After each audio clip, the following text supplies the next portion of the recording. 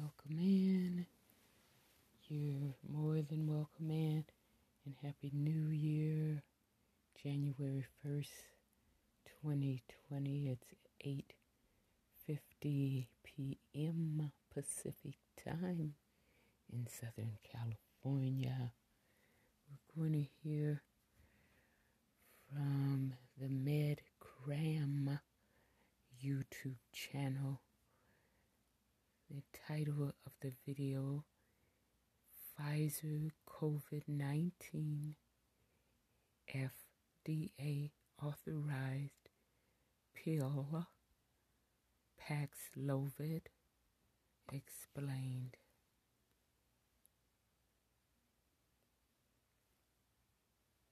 MedCram.com. Welcome to another MedCram COVID-19 update. Today we're going to talk about Paxlovid. Paxlovid has been given emergency use authorization for COVID-19. And we're going to ask today, how does it work? Who is it for? And what's the evidence? Paxlovid is one of the first oral medications that's been given emergency use authorization from the FDA to reduce hospitalizations and death from COVID-19. But to understand how Paxlovid works, we have to understand how the virus infects and reproduces in the human cell. So let's take a look at the human cell, and here's the cell membrane, and here we have the nucleus. Here's the SARS-CoV-2 virus, and of course we know that inside of it is a very long messenger RNA that holds the genetic code for the virus. The virus will bind to the ACE2 receptor on the surface of the cell, and when it goes inside, it will release its messenger RNA. Now, this messenger RNA is then translated by the cell's ribosomes into proteins. And specifically, it will translate it into a fairly long protein here that we've drawn out. Now, that protein has to be cut up into pieces using something called proteases. These proteases are also coded for on the messenger RNA and translated by the ribosomes. So in other words, not only is this long protein here in orange a product of the messenger RNA, but so are these proteases that come around and actually chop up the proteins. Now, this long protein then turns into smaller proteins, which are important because these smaller proteins can come together and form something called a replicase, or a RNA-dependent RNA polymerase. And that's important for the virus because it's this protein that will then produce more messenger RNA for the virus so it can be used in repackaging and making more viral particles. And so you can see that a very important step here is the protease from the virus chopping up the protein product to make these very important protein fragments that will be used in the replication process. If we can somehow shut down the ability of these proteases, then these replicase proteins will never be made and viral replication will cease to happen. And that's exactly where Paxlovid works in this process. You see, these proteases recognize very specific points along these proteins where it cuts it. And what Paxlovid does is it mimics this pattern exactly where these proteins need to be cut up, and it binds to these proteases and prevents the proteases from working. And these, generally speaking, are known as protease inhibitors. And as it turns out, the specific protease that Paxlovid inhibits is responsible for 11 different cleavage sites along that protein. And cleavage sites are basically where proteases normally cut up the proteins. Now, if you're interested in the biochemistry and the organic chemistry of the synthesis of Paxlovid, I'll put a link in the description below to a video that goes into that in more detail. But as you can see, Paxlovid, which is a protease inhibitor, blocks the protease action very early on in the infection. In fact, it prevents replication of the virus. And so you can see that if started early enough, this could be a very powerful medication. One of the problems that scientists have had for a long time with protease inhibitors in general is that protease inhibitors are metabolized by something known as the P450 system. And don't be too scared by this technical term. The cytochrome P450 system is simply a metabolism system in the body that metabolizes and breaks down foreign substances like medications and other things. And it's important in this case because specifically the active medication in Paxlovid is metabolized by this system. And because of the P450 system, which predominantly works in the liver and also in other places in the body, protease inhibitors don't last very long in the body because the body breaks it down. And so one of the things that scientists have done to increase the efficacy of protease inhibitors is to add a medication which will block the breakdown of the protease inhibitors. And the medication which has done this over and over again in multiple drug combinations with protease inhibitors in the past is a medication known as ritonavir. In fact, Paxlovid is actually a drug combination of nirmatrelvir and ritonavir. You may notice that both of the medications in Paxlovid end in VIR, and this is generally the suffix that's given to medications that have antiviral activity. The first component, nirmatrelvir, is the actual protease inhibitor, whereas ritonavir is the portion of the combination that keeps the protease inhibitor at a relatively elevated concentration so it can do its work. One of the things that you have to be careful of with this combination of medication of Paxlovid is that ritonavir can also cause other things to become elevated because the P450 system metabolizes a number of things. There are different sections to the P450 system, and the system specifically that is involved with Paxlovid is the 3A4 portion of that P450 system. And that's helpful because you can see other medications that specifically go through the P450 3A4 portion and know that ritonavir is going to inhibit the breakdown of those particular medications, and not other medications that also go through the P450 system but not the 3A4 area. So now that you know what nirmatrelvir and ritonavir do, the question is what's the evidence for the efficacy of this in human beings in a real-world example? So let's talk about the Pfizer phase 2 and phase 3 trial for this medication, Paxlovid. This is the data that was submitted to the FDA for emergency use authorization. This data is coming from Pfizer, and we look forward to a peer-reviewed publication of this data. And I have no financial disclosures with Pfizer. What we're going to do is simply look at the data. So the first thing we need to do is define what a dose of Paxlovid looks like, and also ritonavir. And in this case, when a patient opens up a dose of Paxlovid, they're going to get 2 tablets of the nirmatrelvir, each 150 milligrams, and they're going to get 1 tablet of the ritonavir at 100 milligrams. So there's actually 3 tablets in 1 dose. And again, as we said, the ritonavir simply is there to increase the concentration of the nirmatrelvir. And what they set out to do was to actually enroll 3,000 subjects on 5 different continents, including the United States. And what they set out to do was to do a randomized, placebo-controlled trial, which was double-blinded. And so the type of patient they were looking for is very important to understand. First off, they have to be SARS-CoV-2 positive. They have to have mild or moderate symptoms.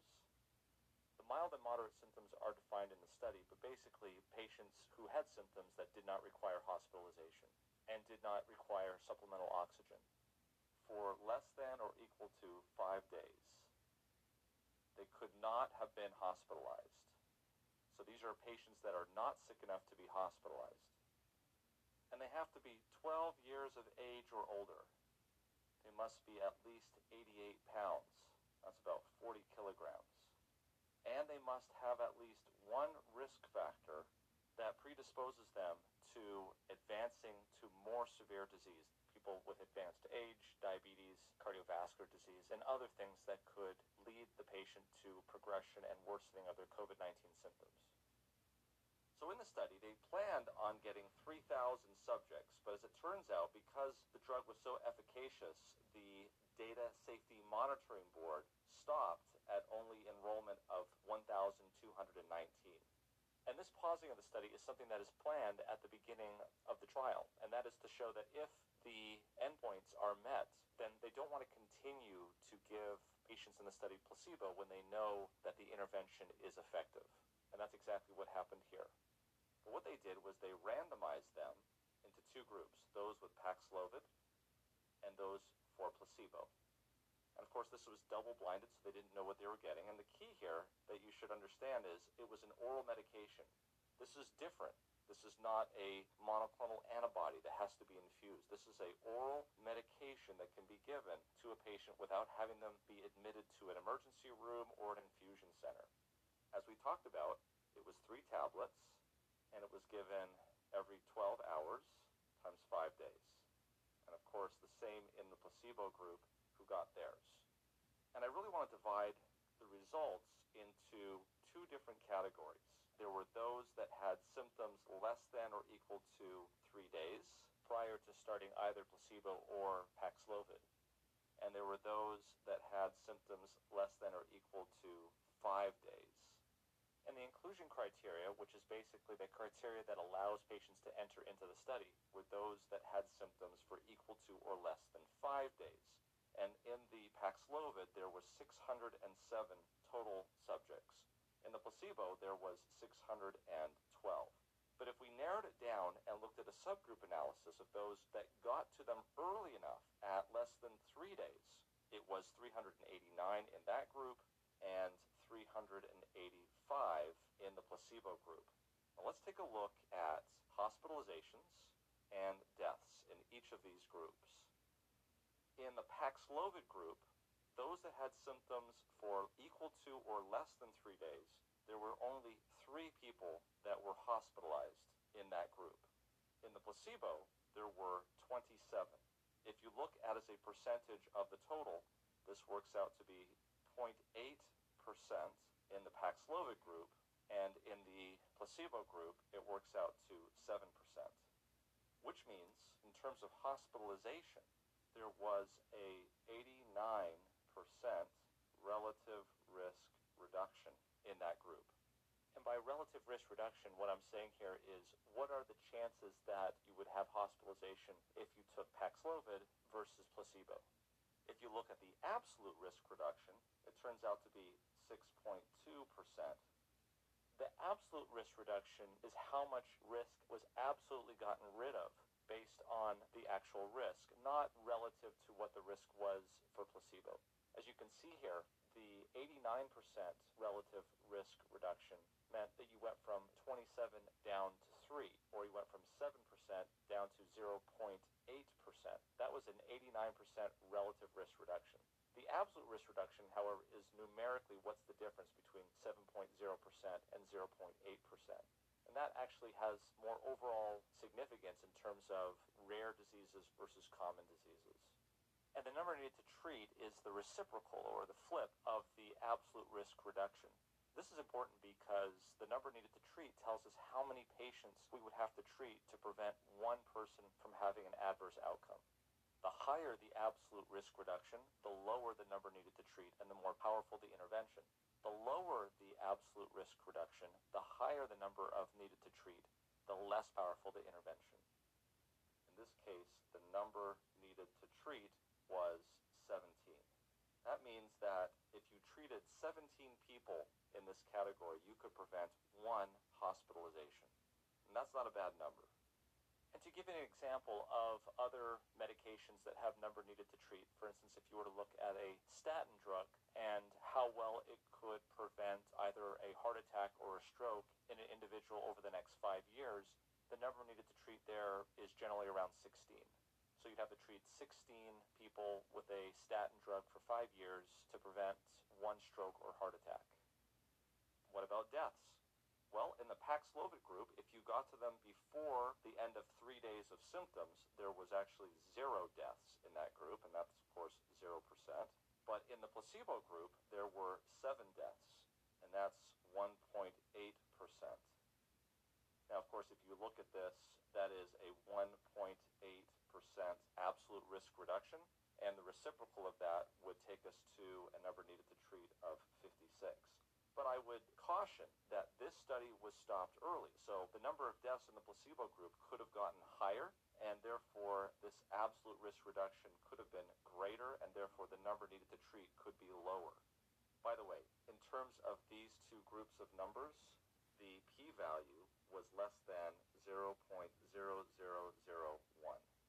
Okay, now let's look at the 5-day data. Now obviously, if we're waiting longer to start the intervention or the treatment, the numbers are not going to be as good, and that's what we see here, but they're still pretty decent, because when we look at those that got Paxlovid, within 5 days, there were only 6 hospitalizations in that group, and that worked out to be about 1%, whereas those that got placebo, those that were hospitalized were 41 in there, and that's 6.7%.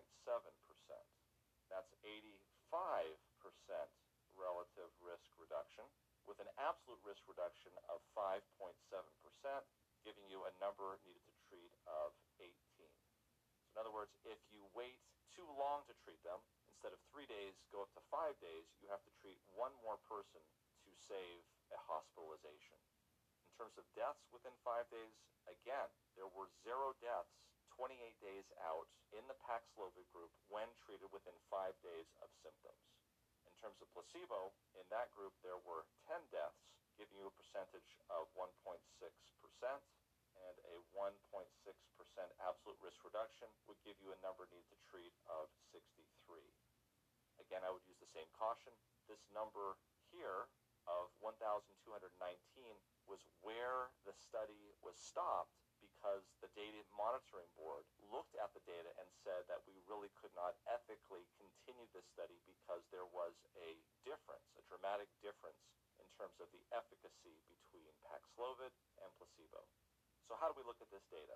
We would say that when given within 3 days of mild to moderate symptoms in patients who are candidates for treatment, Paxlovid was able to reduce hospitalization rates by 89% in terms of relative risk reduction. When given within 5 days, that number dropped modestly to 85% relative risk reduction. So it's good to know that a medication is effective. The next question, of course, is it safe? So what we have to go off of is basically the release from the Pfizer website, which we'll give you a link to in the description below. But in terms of adverse events after the treatment was started, we see that in Paxlovid, this was around 19%. They say that most of these were mild. In placebo, it was 21%. Now, in terms of serious events, there was 1.7% that had serious adverse events. They didn't define what those were. And in the placebo, it was 6.6%. So there's actually more serious events in the placebo group than there was in the Paxlovid group. And again, this could be because the medication is so effective at reducing hospitalization that these adverse effects may have come from hospitalization. In terms of discontinuation, the discontinuation rate when patients were given Paxlovid was 2.1%. Placebo was 4.1%.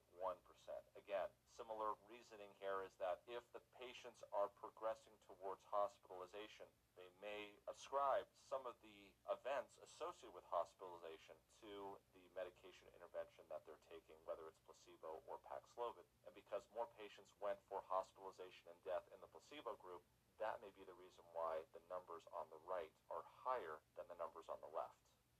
So you can see why it's important to do these kinds of comparisons between the intervention and the placebo in terms of adverse events, serious events, and discontinuation. Because it's very difficult to tell when someone is going through an illness whether or not the effects that they're feeling is from the medication or from the illness. And so it's possible that a lot of the effects that people are feeling occasionally may be actually related to the illness. So as you can see here, there were a considerable amount of side effects related to placebo, which would seem to indicate that Paxlovid is very well tolerated and has minimal adverse events, serious events. Okay, let's talk about availability now of this medication. So remember that it is predicted with Omicron in 2022 that we may be seeing up to 1 million new cases a day. And Pfizer is stating that they should have, for at least 2021, 180,000 doses for patients. That means 180,000 packets to treat 180,000 patients. And when I say doses or packets, these are basically courses of medications that the patient would take over a 5-day period of time. They are trying to ramp up production, and they believe that in 2022, they should be able to dose 120 million patients. And of course, that's worldwide.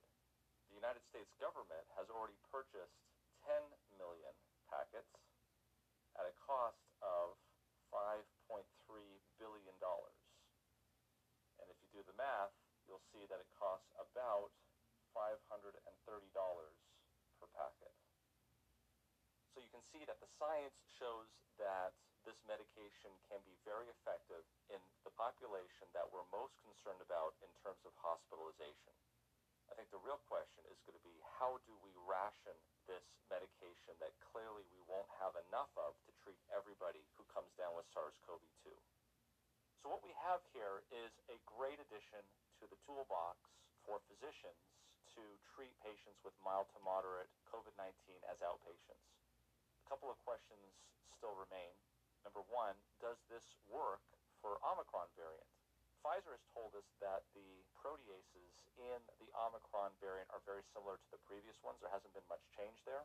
And they have internal data that indicates that this medication, Paxlovid, is very effective and just as effective, indeed, with Omicron as it is with Delta and prior variants of concern. Another question would be, what happens if somebody comes in with symptoms that have been going on for 6 or 7 days? This medication is going to be given emergency use authorization for patients who have had symptoms for 5 days or less. And while it may be effective in those, we don't have the data.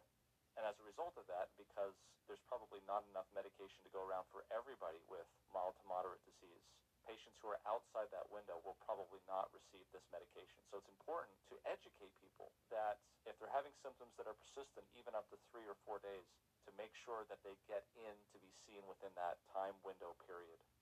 And along those lines, because we know that there's not going to be enough of this medication to treat everybody with mild to moderate disease, it's important once again to underline the importance of making sure that we are improving our health and our immunity at a time of this nature where Omicron is increasing in cases here in the United States and around the world. So as we've talked about and will continue to talk about, making sure you're getting adequate light exposure, making sure you're getting enough exercise, that you're eating well, and that you're sleeping well as well. Thanks for joining us.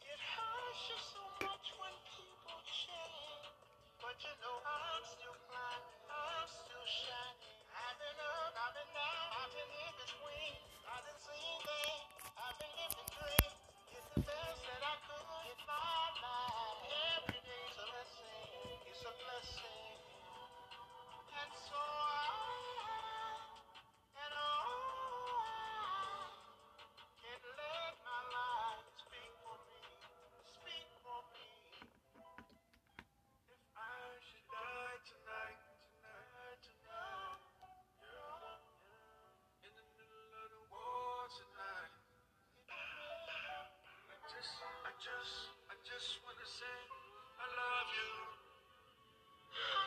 I thank you. I thank you. If I should die tonight.